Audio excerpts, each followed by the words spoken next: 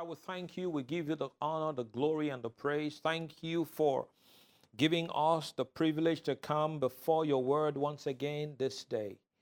Thank you for the entrance of thy word bringeth light and understanding to the simple. I pray, Lord, that you would make my tongue like the pen of a ready writer, that I might declare your word in this place today.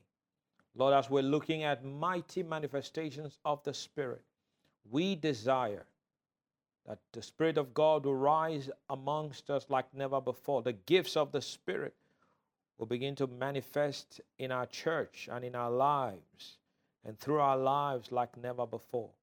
Father, we press into this. Thank you, Lord. We give you the honor and the glory for all that you have been speaking to us about, opening the eyes of your people to see. Lord, even today I pray that you will give each one the spirit of wisdom and revelation in the knowledge of you. The eyes of their understanding being enlightened, that they might know what is the hope of your calling, what are the riches of the glory of your inheritance in the saints, and what is the exceeding greatness of your power towards us who believe, the same power that raised Christ from the dead and set him at your own right hand in heavenly places. Father, we thank you. Speak through me today, and may every heart be receptive, every mind alert. In Jesus' mighty name, and everyone say, Amen, amen, amen. 1 Corinthians chapter 12. We are looking at the power gifts of the Holy Ghost. We have looked at the gift of the working of miracles. We've looked at the gifts of healings. And today, as we wrap up this category, we look at the gift of special faith. The gift of special faith. Verse number 1. Now concerning spiritual gifts, brethren, I do not want you to be ignorant. You know that you were Gentiles carried away to these dumb idols, however you were led. Therefore, I make known to you that no one speaking by the Spirit of God calls Jesus accursed. And no one can say that Jesus is Lord except by the Holy Spirit. There are diversities of gifts. That's what we are looking at. Different kinds of gifts. There are different kinds of gifts. There are 9 of them, by the way. 9 gifts of the Holy Spirit. There are diversities of gifts, but the same Spirit. There are differences of ministries, but the same Lord. And there are diversities of activities, but it is the same God who works all in all. But the manifestation, that's what our theme is, mighty manifestations of the Spirit. But the manifestation of the Spirit is given to each one for the profit of all. For to one is given the word of wisdom through the Spirit. We have looked at the gift of the word of wisdom. To another, the word of knowledge. We have looked at the gift of the word of knowledge through the same Spirit. To another, faith. We shall look at faith today. That is special faith by the same Spirit. To another, gifts of healings.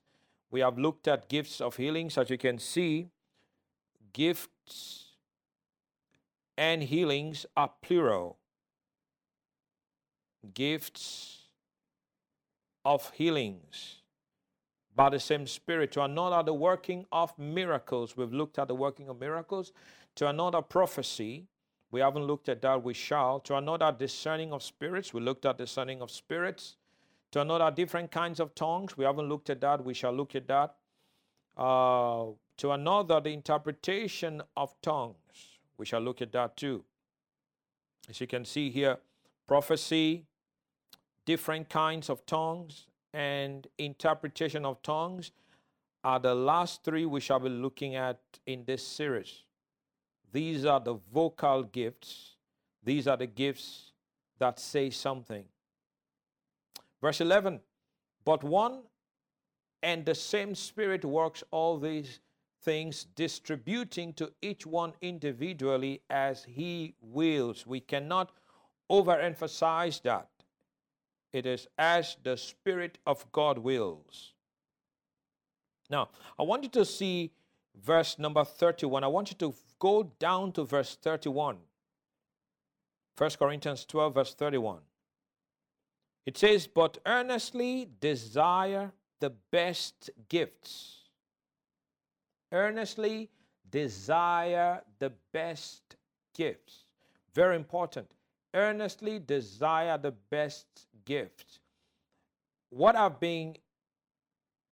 emphasized is we need to understand that these gifts will flow as the Spirit of God wills, but we have a responsibility, and our responsibility is to desire that these gifts will flow in us.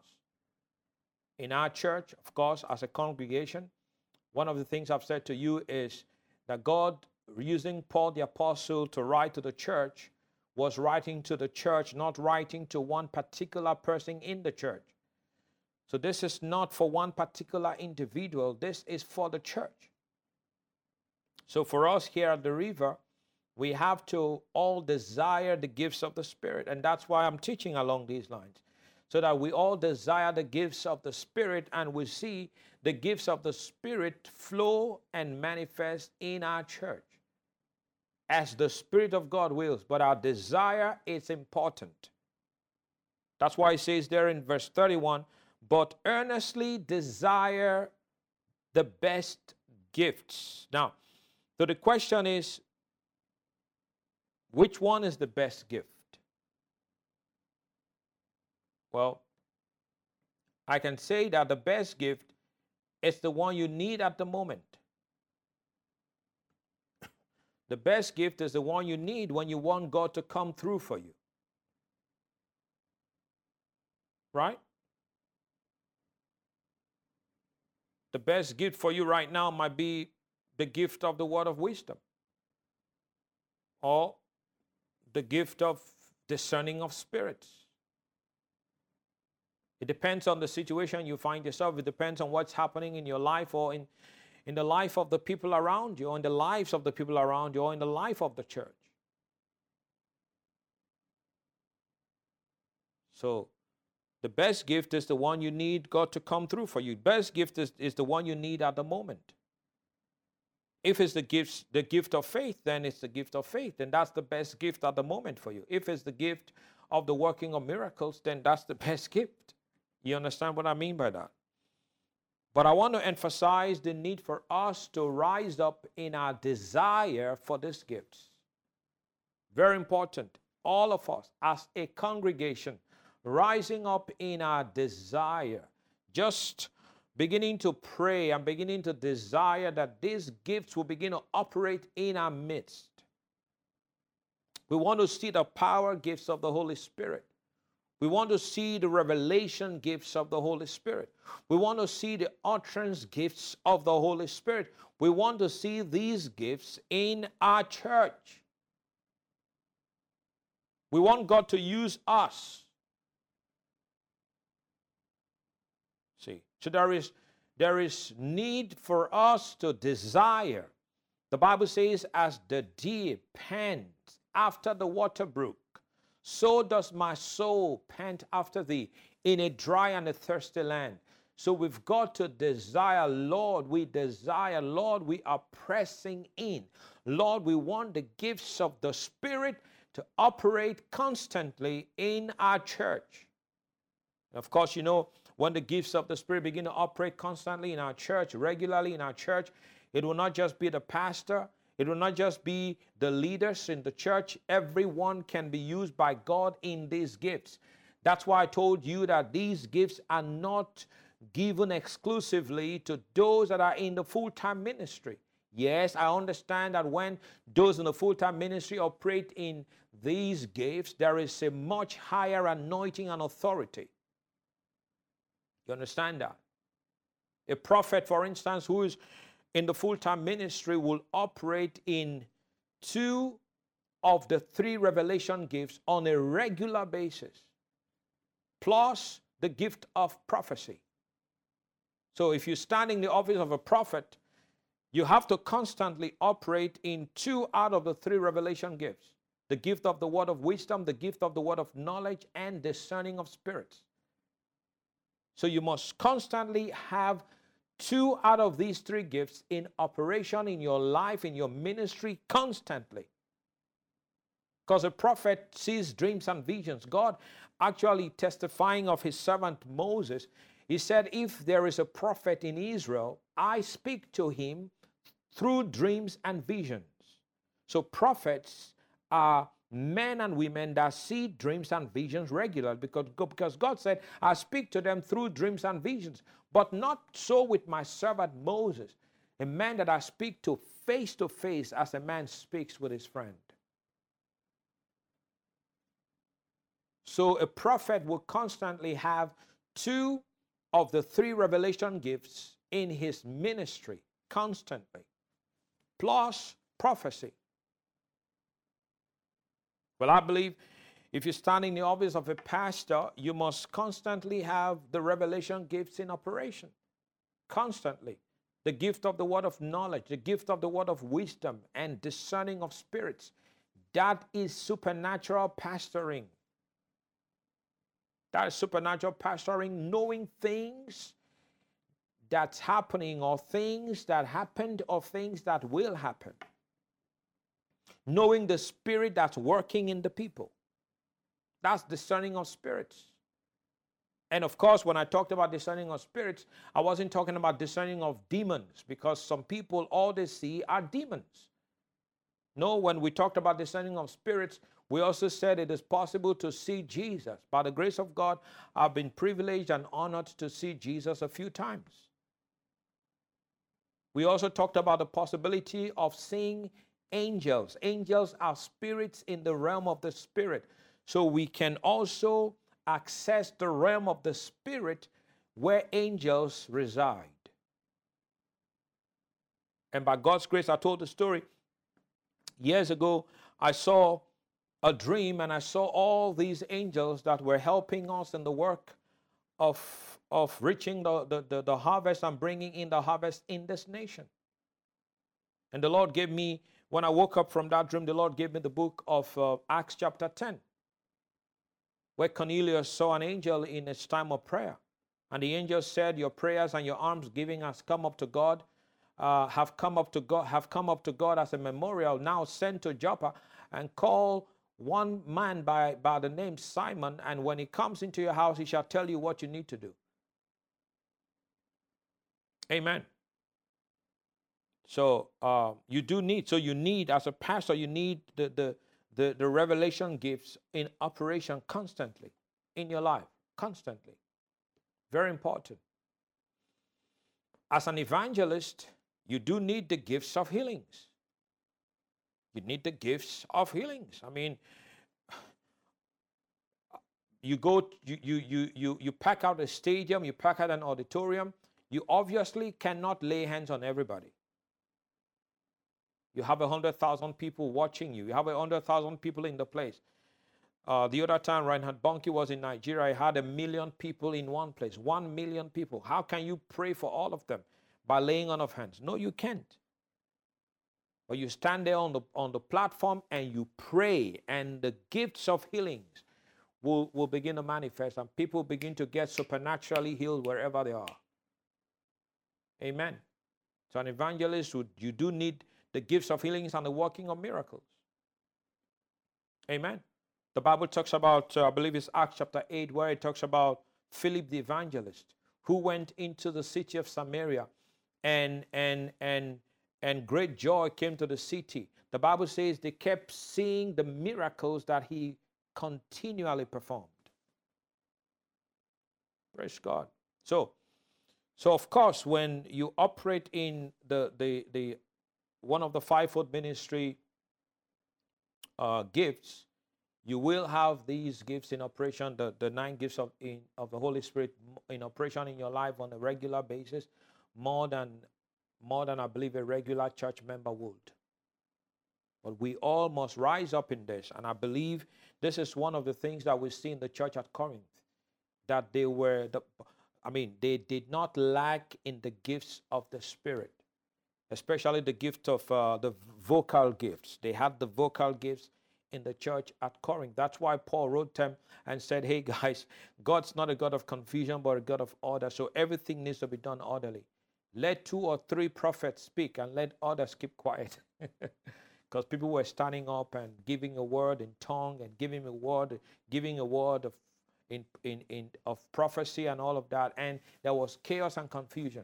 So I also understand that when you start teaching and preaching along these lines and believing God that the people in your church will rise up in this area, I also understand that there is that aspect where people are going to miss it. And it's okay. I mean, when I say it's okay, I mean that you cannot throw this thing entirely out the window because of a couple of people that are going to miss it.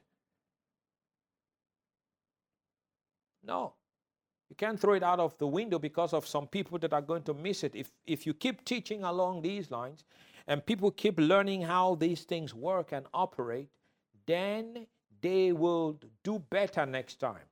But to say, oh, we don't want to deal with this 9 gifts of the Spirit thing because it causes confusion and the people start seeing all kinds of weird dreams and people start prophesying all kinds of crazy prophecies, and for that reason our church does not want to have anything to do with this, then you are majorly mistaken. You are actually cutting out this big chunk in the Word of God and throwing it away. No, we have to teach. And as we teach, people learn. Amen. But we must take God's word. I am a believer in the Word of God, and I believe in the Word of God entirely. From Genesis to the book of Revelation.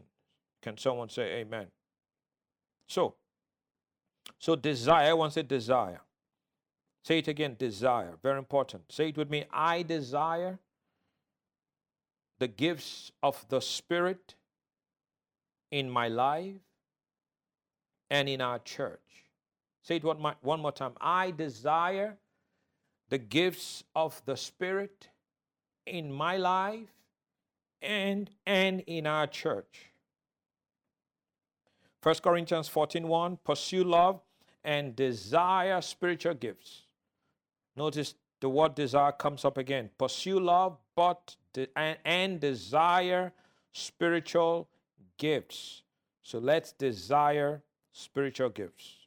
Praise God. Now, just a brief review on the 9 gifts of the Holy Spirit.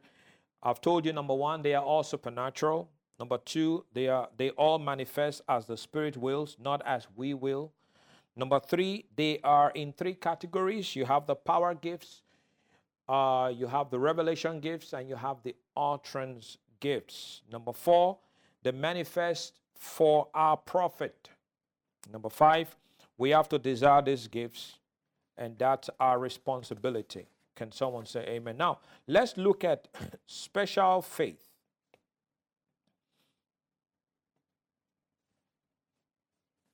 Special faith. First and foremost, I want us to look at what the gift of faith is not before we look at what it is. Because if we know what it is not, it will help us understand what it is. So the gift of faith is not your general faith.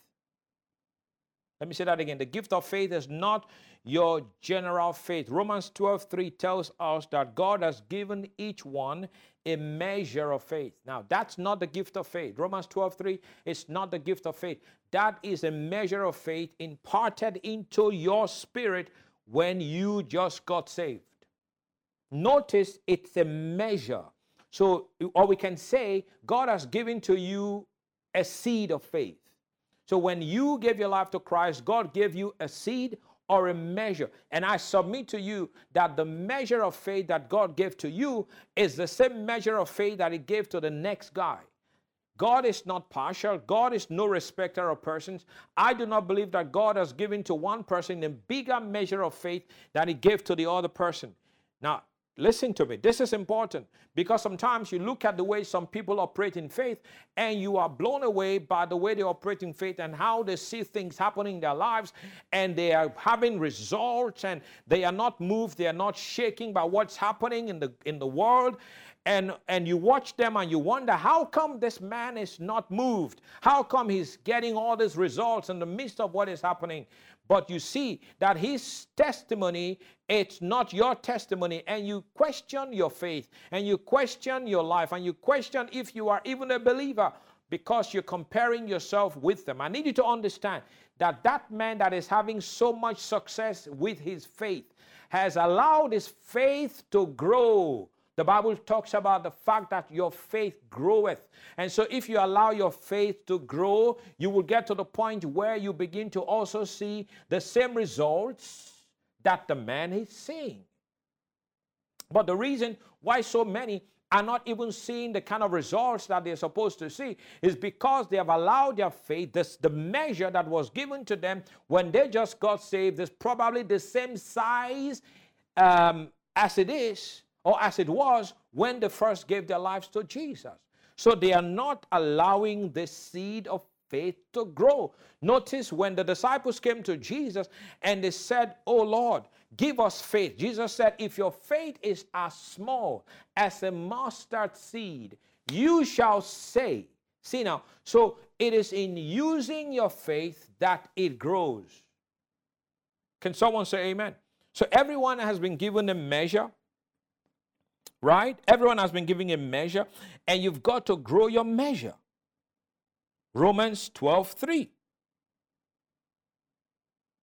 You've been given that seed of faith. You've got to plant it. I tell Bible school students, you are in Bible school to learn how to use your faith. RBI students watching this right now, you must learn to use your faith. And I speak the same thing to everyone that's watching me right now. You must learn to use your faith. Your faith is like seed. And when you plant your seed in the ground, your seed will eventually grow and bear fruit. So start using your faith to believe for, in the meantime, small things. All the students are supposed to pay $40 at the beginning of every session of Bible school, beginning of every session. You pay your $40, then you are eligible to sit through the session, and at the end of the session, you are eligible to write your exam. Use your faith for that. Oh, Pastor, how do I do that? Well, you do that by stretching your faith, praying and calling the money to come in. Pray and call the money to come in. Don't go around begging everybody to help you. No, pray and call the money to come. And you've got something little in your hands that you can sow. Maybe you have $1. You can say, "Lord, I'm sowing this $1 and I'm calling in my $40 for my school fees." Guess what? The Bible says that God will do exceedingly abundantly above what you ask or think. So when you put in that $1 in the offering and you sow it as a seed, the Lord will not just give you 40. I believe the Lord will give you more than 40. Because God will do exceedingly abundantly above all that you ask or think, according to the power that is at work in you. So the power of faith must be at work in you. So you've got to learn how to stretch yourself. You've got to learn how to stretch your faith. Listen, guys, you cannot grow in your walk with God if your faith is not growing. So we all have a measure. We all have a measure. I believe that is the reason why God said to Joshua in Joshua chapter 1 verse 8, but in actual fact, before you read verse number 8, God came to Joshua and said, "Arise, for Moses, my servant, is dead." In other words, come to terms with this. Moses is dead. You are not going to see him again. The great leader who brought you guys out of Egypt, the great leader who with his rod opened up the Red Sea, of course, God working through that man. The great leader who led you for all these years, this man is dead. Joshua, you've got to arise and you've got to take on this responsibility of leading the people into the land of promise, for you shall divide up the land amongst them. But in verse 8, God said, "This book of the law shall not depart out of your mouth, but thou shalt meditate on it." See, when you meditate on the word of God, you begin to grow your measure of faith. For you shall meditate on it day and night, day and night, day and night, day and night. Now, you can look at day and night as day and night, literally, or you can look at day and night as consistently. You've got to meditate on the Word of God consistently. You've got to meditate on the Word of God day and night. Some people wake up in the morning, the first thing they do is Facebook. They wake up in the morning, the first thing they do is Instagram. They wake up in the morning, the first thing they look at is their phone to see who has messaged them on WhatsApp. No, listen, you start your day with the Word of God. You start your day with, listen, God, I believe, start your day with the Lord and end your day with the Lord. Before you put your head on your pillow, the last thing that should be on your mind is the Lord and His Word. You wake up in the morning, the first thing that should be on your mind and the first thing you should be looking at is the Lord and His Word. Come on, say amen. And as you do this, you begin to grow your faith. This book of the law shall not depart out of your mouth, but thou shalt meditate on it day and night, so that you may observe to do according to what is written in it. The reason why many are not doing what is in the Word of God is because they are not observing the Word. That you may observe to do what is written in it. Watch this, it says, what is the result? Then you will make your way prosperous and you will have good success. In other words, your faith will so grow to the point where the impossibilities of life will not be able to withstand your faith. Now, I'm just talking about your natural faith that was given, or I know it's spiritual, but your faith that was given to you when you became a child of God. For He has given to each one of us a measure of faith. And I believe the measure He gave me when I gave my life to Jesus is the measure that He's going to give the next guy who gives his life to God today. The same measure. God does not discriminate. He shows no partiality. But each of us must grow this faith. But this is not the gift of faith. That's number one. So this is not the gift of faith. This is your general faith. So I don't want you to confuse the gift of faith with your general faith, or the faith that you received when you first gave your life to Jesus. This faith grows, but the gift of faith does not grow. In actual fact, the gift of faith is not your faith. The gift of faith is God's faith. You don't own it. The gift of faith is not faith you grow when you want to. No, the gift of faith is God's faith given to you to accomplish a task. Are you seeing the difference? So the gift of faith, you can grow it. It is not the faith you grow by studying the Bible. It is not a faith at your disposal. It is not faith that you determine what to do with whenever you want to. Because the gift of faith is one of the 9 gifts of the Holy Spirit, and the 9 gifts of the Holy Spirit will flow as the Spirit wills, not as you will. But your own faith that groweth, your faith, the measure that was given to you, you can grow that measure whenever you want to, in the morning, in the afternoon, in the night. If all you want to do through the night is to sit under the Word of God or before the Word of God and just consume God's Word, like God said to Joshua, and as you consume God's Word, it will grow your faith. Faith cometh by hearing, and hearing by the Word of God. Maybe you have a particular area in your life where you feel that you are so weak and you are deficient in that area. Listen, you find the Word of God that deals with that particular area, and you feed that area with the Word of God. And as you put the Word of God in that area of your life, you will discover 3 months later, 4 months later, that area becomes one of your strongest areas.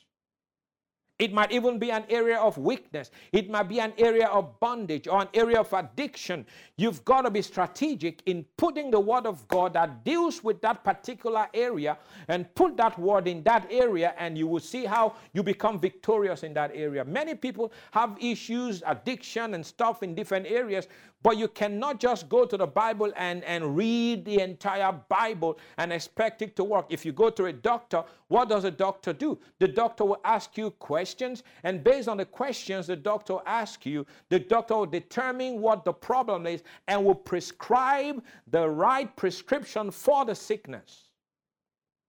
It does not give you medicine to cure headache when you just complain that you're having stomach pain. Can someone say amen? So even though medicine, the field of medicine is big, right? That's how the Word of God is big, and that's how life is big. But when you go to the doctor, that deals with a particular situation that you are suffering, right? Is that correct? That's exactly how it works. And so the doctor will give you prescription, and you will go to the pharmacist and you will buy the medication you need according to what the doctor has written down for you. So there are areas where you are weak. There are areas where you're not doing well. And that area is weak because your faith is weak in that area. So you take God's word and you feed God's word in that area. Maybe you need courage. You take God's word on courage. You feed yourself in that area, and you will discover that your faith will rise in the area of courage. Maybe it's low self-esteem. You take God's word, you feed yourself in that area, and suddenly low self-esteem is removed, and here comes boldness and courage in your life. But this is not the gift of faith. Number two, this is not saving faith. We're looking at what the gift of faith is not. This is not saving faith. Romans 10, verse 8 to 10 says, but what does it say? The word is near you, in your mouth and in your heart. That is the word of faith which we preach. Verse 9, that if you confess with your mouth the Lord Jesus, or Jesus is Lord, and believe in your heart that God has raised him from the dead, watch this, you will be saved. So this is saving faith. Verse 10, for with the heart one believes unto righteousness, and with the mouth confession is made unto salvation. Now, I understand we can use these verses in our daily life, whether you're dealing with something or you want to overcome something, whatever it is, well, with the heart man believes unto righteousness, but with the mouth confession is made unto salvation. But to be specific, this is saving faith.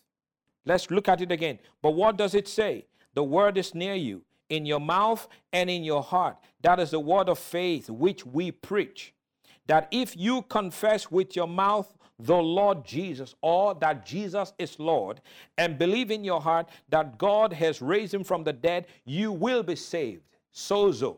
So when the gospel comes to the unsaved, to the unbeliever, as the word of God comes, faith comes along with that word. What faith comes with that word? Saving faith. Saving faith. Because by grace are ye saved through faith. By grace are ye saved through faith. By grace are ye saved through faith, not of your works. It is the gift of God. So that faith that comes to you or to somebody who is not born again, it's a gift that comes from God. But it's the faith that brings them to salvation. Are you seeing that? That is the faith that brings them to salvation. This is not the gift of faith. Now let's look at the gift of faith. The gift of faith is supernatural faith that comes upon you to accomplish a specific task.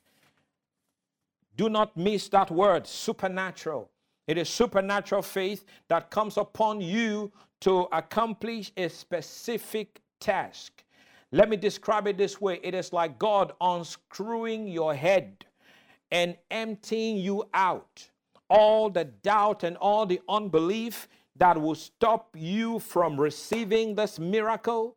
This is an impossible situation that is in front of you right now, and all the doubt and unbelief that will stop you. Your own personal faith has not come to the level where you can call that thing in, but by the gift of faith, God will unscrew your own head, and God will pour his own faith into you and screw your head back. And when you see that situation, you see it the way God sees it.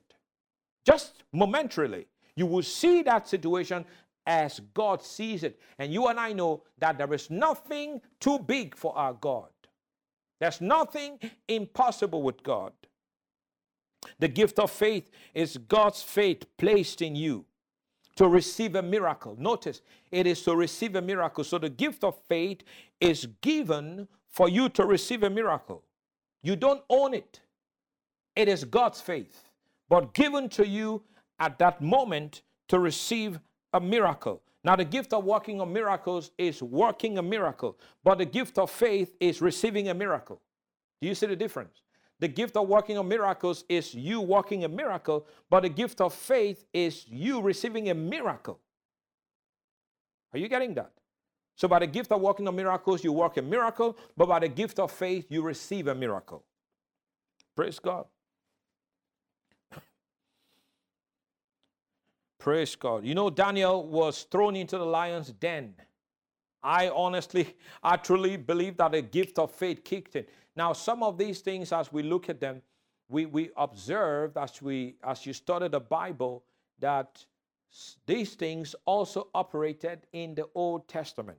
Now, we know that under the Old Testament, they did not have the Holy Spirit living on the inside of them. We understand that. But we see that these gifts would operate in them, especially the gift of working of miracles. We see that a lot in the Old Testament. That's why when I was teaching on the gift of the working of miracles, I talked about Moses, I talked about Elijah, right? Of course, these men were anointed, but of course, they were not born again. We understand that nobody under the Old Testament was born again. Now, the gift of faith, I believe, with Daniel as he was thrown into the lion's den, I mean, you know that even if you believe in Jesus, you know, and they want to throw you into a den of lions, you will panic. I'm not saying you will give up your faith in Christ, but you will panic. You will panic. I truly believe that the gift of faith kicked in Daniel, and when they threw him into the lion's den, notice the man was there relaxing in the lion's den. Not huffing and puffing and panicking and running around scared. No, he was there relaxed in the lion's den. And when the king came the next day and said, "Oh, Daniel, has your God been able to deliver you from the lions?" He said, "The Lord, my God sent his angel to shut the mouth of the lions." Praise God. I believe the gift of faith kicked in. Amen. In the midst of lions, hungry lions. Now, when you look closely at your own life, because I've done what I'm about to tell you. You look closely at your life, you will discover that there are some gifts that are more prevalent in your life. There are some gifts that are more prevalent. I mean, they are more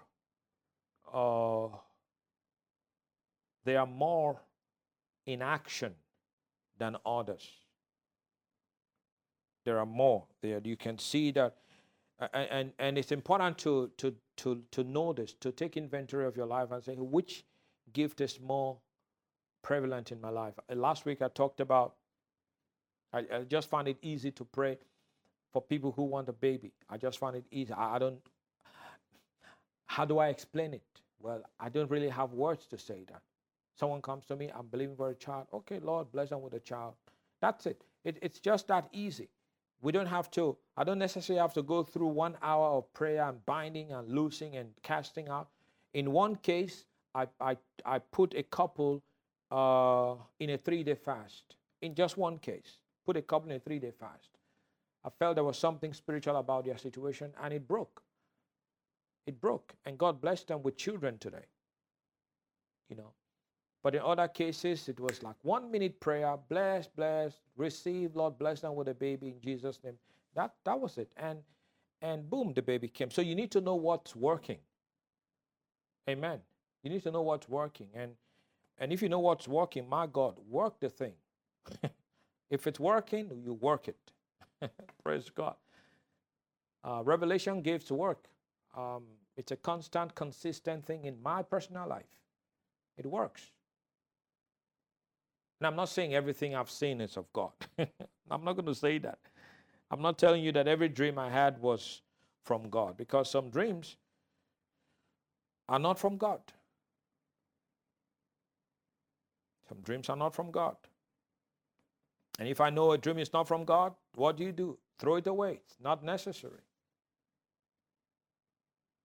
It's not necessary. Some things you dream because you had a conversation in the day. Some things you dream because you ate too much before you went to bed. Some things you dream because you're worried. Just different things. But you know, when that dream is from God, there is an anointing on it. I know like I know my name. I know that this is from God. So knowing that this is what works and knowing how it works is very important.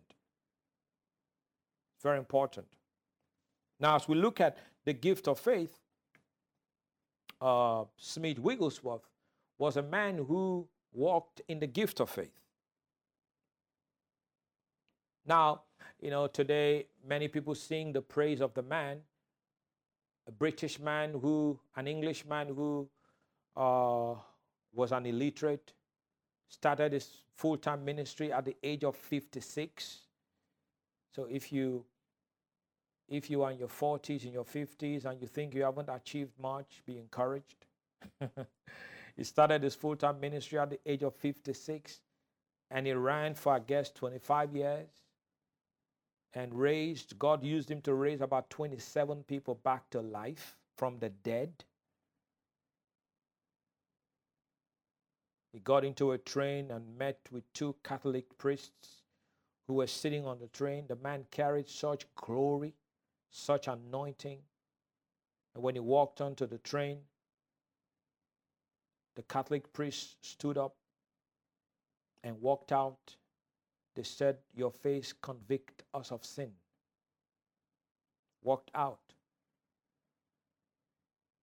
So, accomplished great things. 56 years of age, started the ministry, filled with the Holy Ghost, and began to do great things for the kingdom of God. So today, people talk about him, but back in the day, when he was alive, I'm sure, I'll tell you, if he was alive today, many will criticize him.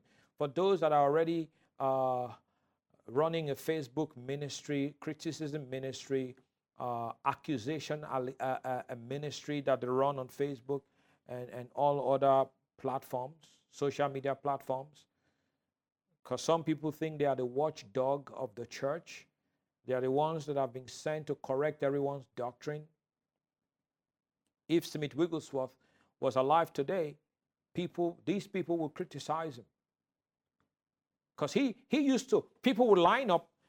The man was a man of faith. He operated in the gift of faith. They even refer to him as the apostle of faith. People would line up in the healing line, and when he goes to them to pray, he will punch them. And when he punched them, they were healed. Now, you punch people today, my God, they might even sue you. But of course, he did it in the anointing and in faith. You know, and I'm saying that to say that some of these people that we sing their praises today, unfortunately, people sing their praises when they have died and gone. But when they are alive, nobody wants to sing their praise. When they are alive, nobody wants to recognize them. When they are alive, people are criticizing them and speaking all manner of evil stuff against them. I was reading my Bible the other day, and I just began to think to myself, some of the things that are in the Bible does not make, look, I don't even think anything in the Bible makes sense, but there are just some things in the Bible that does not really make any sense. They are some of these things that were done in the Bible by men of God are very difficult things for people that are in our day and time to comprehend or to even accept. I read the other day, I think this was Elisha. When Elisha went to the house of the woman whose son was dead, right? The Shunammite, whose son was dead. The Bible says Elisha lay upon the young man, this boy was probably 14 years of age, put his mouth to the boy's mouth, laid on the boy, just on him. I mean, like, mouth contact. I was thinking to myself, who will accept that today? Who will accept that today? But that's what he did, and the Bible says that the boy came back to life. That is unconventional. Smith Wigglesworth will punch people in the healing line. That is unconventional. So some of the things, that's what I'm saying, some of the things you read in the Bible, they are not conventional things. They are not things that people in our day and time will accept.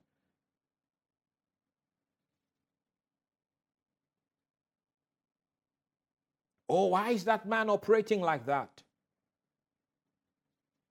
Acts chapter 19, the Bible says, God worked unusual miracles by the hands of Paul, that from his body handkerchiefs, aprons taking and put upon the sick, and the devils left them and they were healed. But who had seen that before? Who had seen that? They put people out on the streets, on stretchers, and were hoping that the shadow of Peter might fall upon them. Who had seen that before? Who had seen that?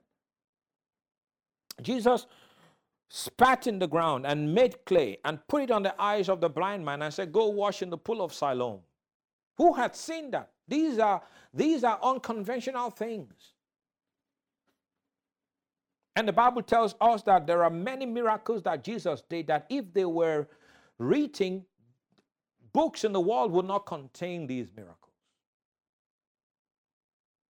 So if he spat in the ground and made clay, I wonder what he must have done that the Bible does not even record. So today people want to sing the praise of men who have died and gone home to be with the Lord. Oh, wow, great man of God, great man of faith. If Smith Wigglesworth was punching people today, people will put him up on Facebook and they will criticize, what kind of a man of God is this, punching women? This man does not have respect for people. You have no dignity.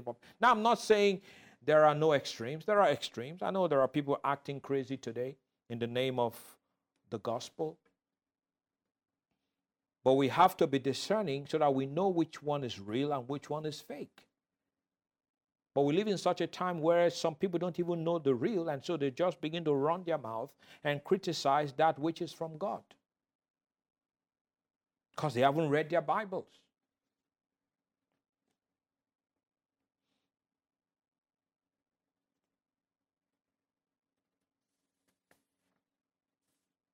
They said, the story has it that they gave him a child, a dead child. He picked up the child, Smith Wigglesworth picked up the child and threw the dead child and kicked the baby. And the baby flew, and when the baby landed, the baby came back to life. Well, why will he kick the baby? Why did he not gently carry the baby and cuddle the baby and just praise gently? No. He did not. He kicked the baby like a football. And when the baby landed on the ground, the baby came back to life. What do you want? You want the baby to come back to life, or you want the baby to be cuddled and stay in death? Which one do you want? So if kicking the baby and the baby flying in the air and landing on the ground and the baby comes back to life healthy and strong, if that is what's going to bring life, praise God. See, some men of God have done some crazy things. And I say crazy things to say that they do not flow with your natural understanding and with the way you think things are supposed to be done. But if those things are done by the leading of the Spirit, then you shut your mouth. You have no business to criticize that. But we must test. The Bible says to test every spirit to know which one is of God. So that's what we do. People have asked me questions about this popular preacher in Nigeria. I wouldn't mention his name. What do you think about this man? No, I'm not thinking about him. What should I think about him? Why should I even think about him? Why don't I just mind my business? Oh, it's the body of Christ. Yes, the body of Christ. Jesus Christ is the head of the body, and let him take care of the people. Let him take care of the people. My job is to preach the word of God. My job is to preach the truth. And when people hear the truth, they will know when error is told to them. They will know when lies are preached. They will know when somebody is operating with a familiar spirit. So it's not my job to scrutinize everyone that's doing ministry today to find out who is of God and who is not of God. Like if I find out who is not of God, I'm going to do, what am I going to do? Go on social media and tell everybody publicly, that man is not of God, don't follow him. That will not even stop people from following him. Preach the word. When you preach the truth, when you put the word in people, Listen, the word of God is going to save them. When they know how to follow the Holy Spirit for themselves, when they hear a message that's not of God, they would know by the Spirit. Romans 8, I believe is verse 16, if I'm not mistaken. The Spirit himself bears witness with our spirits. So the Spirit of God in them will bear witness that this is of God and this is not of God. That's what I believe we need to do. Because all the unnecessary stuff people are saying on Facebook and on Instagram and on YouTube, I don't think is really making any impact. The more you're actually promoting the person's ministry. But I'm saying all of that to imply that some of the men that we talk about today and people, the body of Christ sing their praises today, the body of Christ was not singing their praises when they were alive. They were attacked. Some of them even died in isolation. Nobody wanted to have anything to do with them at a certain age. Nobody would visit them. Nobody would spend time, especially when some of them got to the age of 80, 85, 90. They were left to just die. Nobody would visit them. People would not even spend time with them anymore. And these are men that brought us the move of God. These are men that plowed, hard grounds. These were men, these were trailblazers. And today they want to talk about, Smith Wigglesworth, A.A. Allen. And we had one in Nigeria. My God, growing up as a kid, I was in Lagos, Nigeria, and this man was in Benin City in Nigeria. Archbishop Benson Idahosa. Today people are singing praise. Go on YouTube. Oh, Idahosa this, Idahosa that. When he was alive, he was a general. He was this, he was that. But when he was alive, I was in Lagos hearing all the, criticisms about him. They said he was using juju. They said he was using voodoo and all of that to do all the stuff that he did. No, he wasn't. He was a man of God. And I was in Lagos, I was hearing some of this stuff. Oh, Idahosa was this, Idahosa was that. But now he's gone home to be with Jesus. People are now singing prayer. Most ministers now in Africa want to associate with Idahosa in one way or another. Oh, I was in his this. I was in his that. Oh, I knew him. No, when he was alive, many were criticizing him.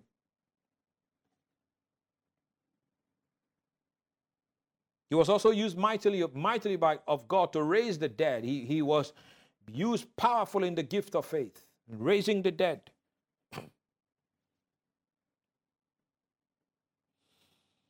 Interesting.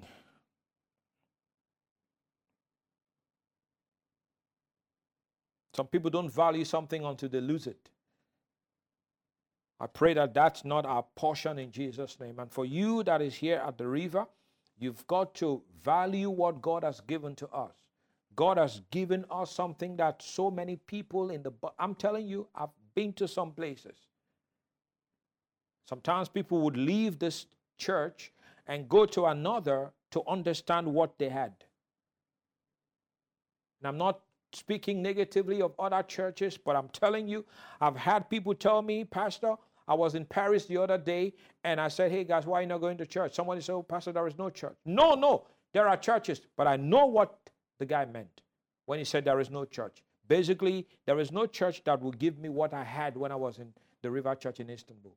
And I'm not praising, blowing my trumpet, but I'm telling you, it's a fact.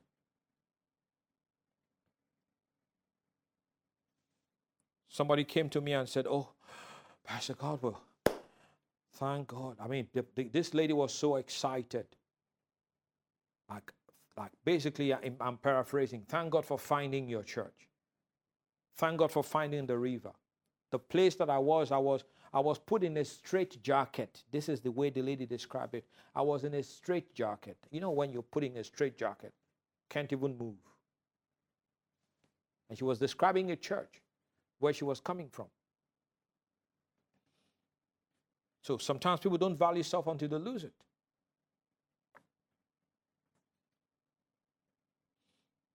May God open our eyes to see. May God open our eyes to really understand, to comprehend, and to appreciate what we have.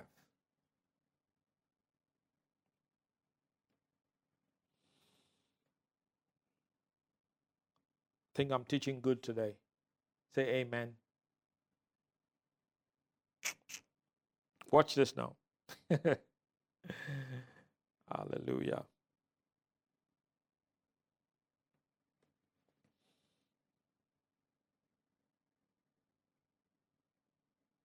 Thank you, Jesus. Thank you, Jesus. Thank you, Jesus. Thank you, Jesus. There's something I want to show you. Look here.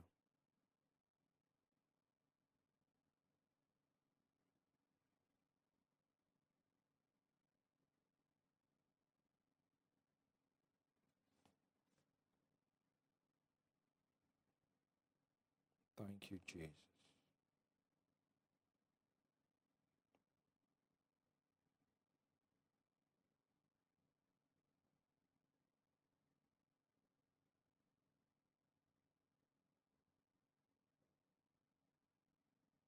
Look at Acts chapter 9. I'm going to start wrapping up this. Acts chapter 9. We're going to read from verse 39. Acts 9:39. Looking at the gift of faith. Then Peter arose and went with them. This was after the death of Dorcas. Okay? Peter arose and went with them. When he had come, they brought him to the upper room, and all the widows stood by him weeping, showing the tunics and garments which Dorcas had made while she was with them. Verse 40 is an interesting verse. I'm going to show you the gift of faith here in operation. But Peter put them all out and knelt down and prayed. Now watch this. He put them all out, so he was in the room with the corpse, the lady's body. He knelt down and prayed. I believe this is what Smith Wigglesworth was saying when he said it this way. He said, I pray in my faith and with my faith until the gift of faith is released. Let me say that again. He said, I pray and I press in with my faith until I break into the gift of faith. Now, that's why I told you earlier on, you have to know the gift that works in you. Or it's not that you own it, but it has become so consistent in your life, and you can tell this is something that God has given to me. Even though I'm not in control of like in my case, the gift of the revelation gifts, I'm not in control of the gifts. You know, I don't go to bed hoping to dream a dream. I don't sit in my office hoping to fall into a trance. But these things happen as the Spirit of God wills. But I know that they can happen, and I know they will keep happening. So Smith Wigglesworth said, because he knew he was a man who operated in the gift of faith, so when he came in front of a situation that seemed impossible for his own faith to bring back to life or for him to receive a miracle, he said, I pray in my faith until I get to the gift of faith. So notice what Peter did. Peter came and he was in this room with this woman. Notice he did not just say, come back to life. No, the Bible says to us here, he knelt down and he prayed first. He knelt down and prayed. I believe he was doing what Smith Wigglesworth talked about. Watch this. And he prayed. And watch this. And turning to the body. So when he was praying, he wasn't even looking at the dead body, but he was just communing with God. I believe he was getting to the place where the gift of faith would kick in. Because really, to be honest with you, those that are called into the office of the apostle, they need the gift of faith in operation in their lives. Pastor Rodney will tell you that's the gift that I believe that God has given to me. So I operate in the gift of faith. Pastor Corey, he says, I operate in the gift of faith. It's the gift of faith. They call things to happen. They just call things and they happen. Not in their own faith, but the gift of faith will kick in and they will call things. It's the ability to receive a miracle. Praise God. So apostles operate in the gift of faith. You need it. Watch this. And turning to the body, he said, Tabitha, arise. You see, but initially he was praying to God. And I believe when the gift of faith kicked in, he turned to the body and he said, arise, Tabitha. And she opened her eyes. And when she saw Peter, she sat up. Verse 41, then he gave her his hand and lifted her up, and when he had called the saints and widows, he presented her alive. Hallelujah. Amen. You see, when I talked about Elisha and the Shunammite had taken care of Elisha for some time, and Elisha said, okay, what shall be done for you? By this time next year, you shall have a son. That's the gift of faith. That's the gift of faith. To receive a miracle. Are you seeing that? And when the child died, Elisha sent his servant, said, go, take my rod, take my staff, go put it upon the child. The servant went, nothing happened. He came back and said, nothing happened, master. So Elisha had to go himself. Amen. So notice Peter prayed looking away from the corpse, and then when the gift of faith kicked in, he turned to the body and called her back to life. You know, so many people don't operate in the gift of faith because they don't even use their own faith. People want, oh Lord, give me this gift. Well, you haven't even started using your own faith, the one that God has already given to you, that you need to build by the word of God and with the word of God. So this gift of faith is not your regular daily faith. It is not at your disposal whenever you want it. It doesn't flow whenever you wish. Oh, I want the gift of faith right now. I'm going to operate in gift of faith. No, just like I cannot just say, oh, I'm going to prophesy right now. No, I cannot just say, oh, I'm going to see a vision right now. No, so all these gifts will flow as the Spirit of God wills. But it's important to understand the one that it's prevalent in your life. Have you been blessed today?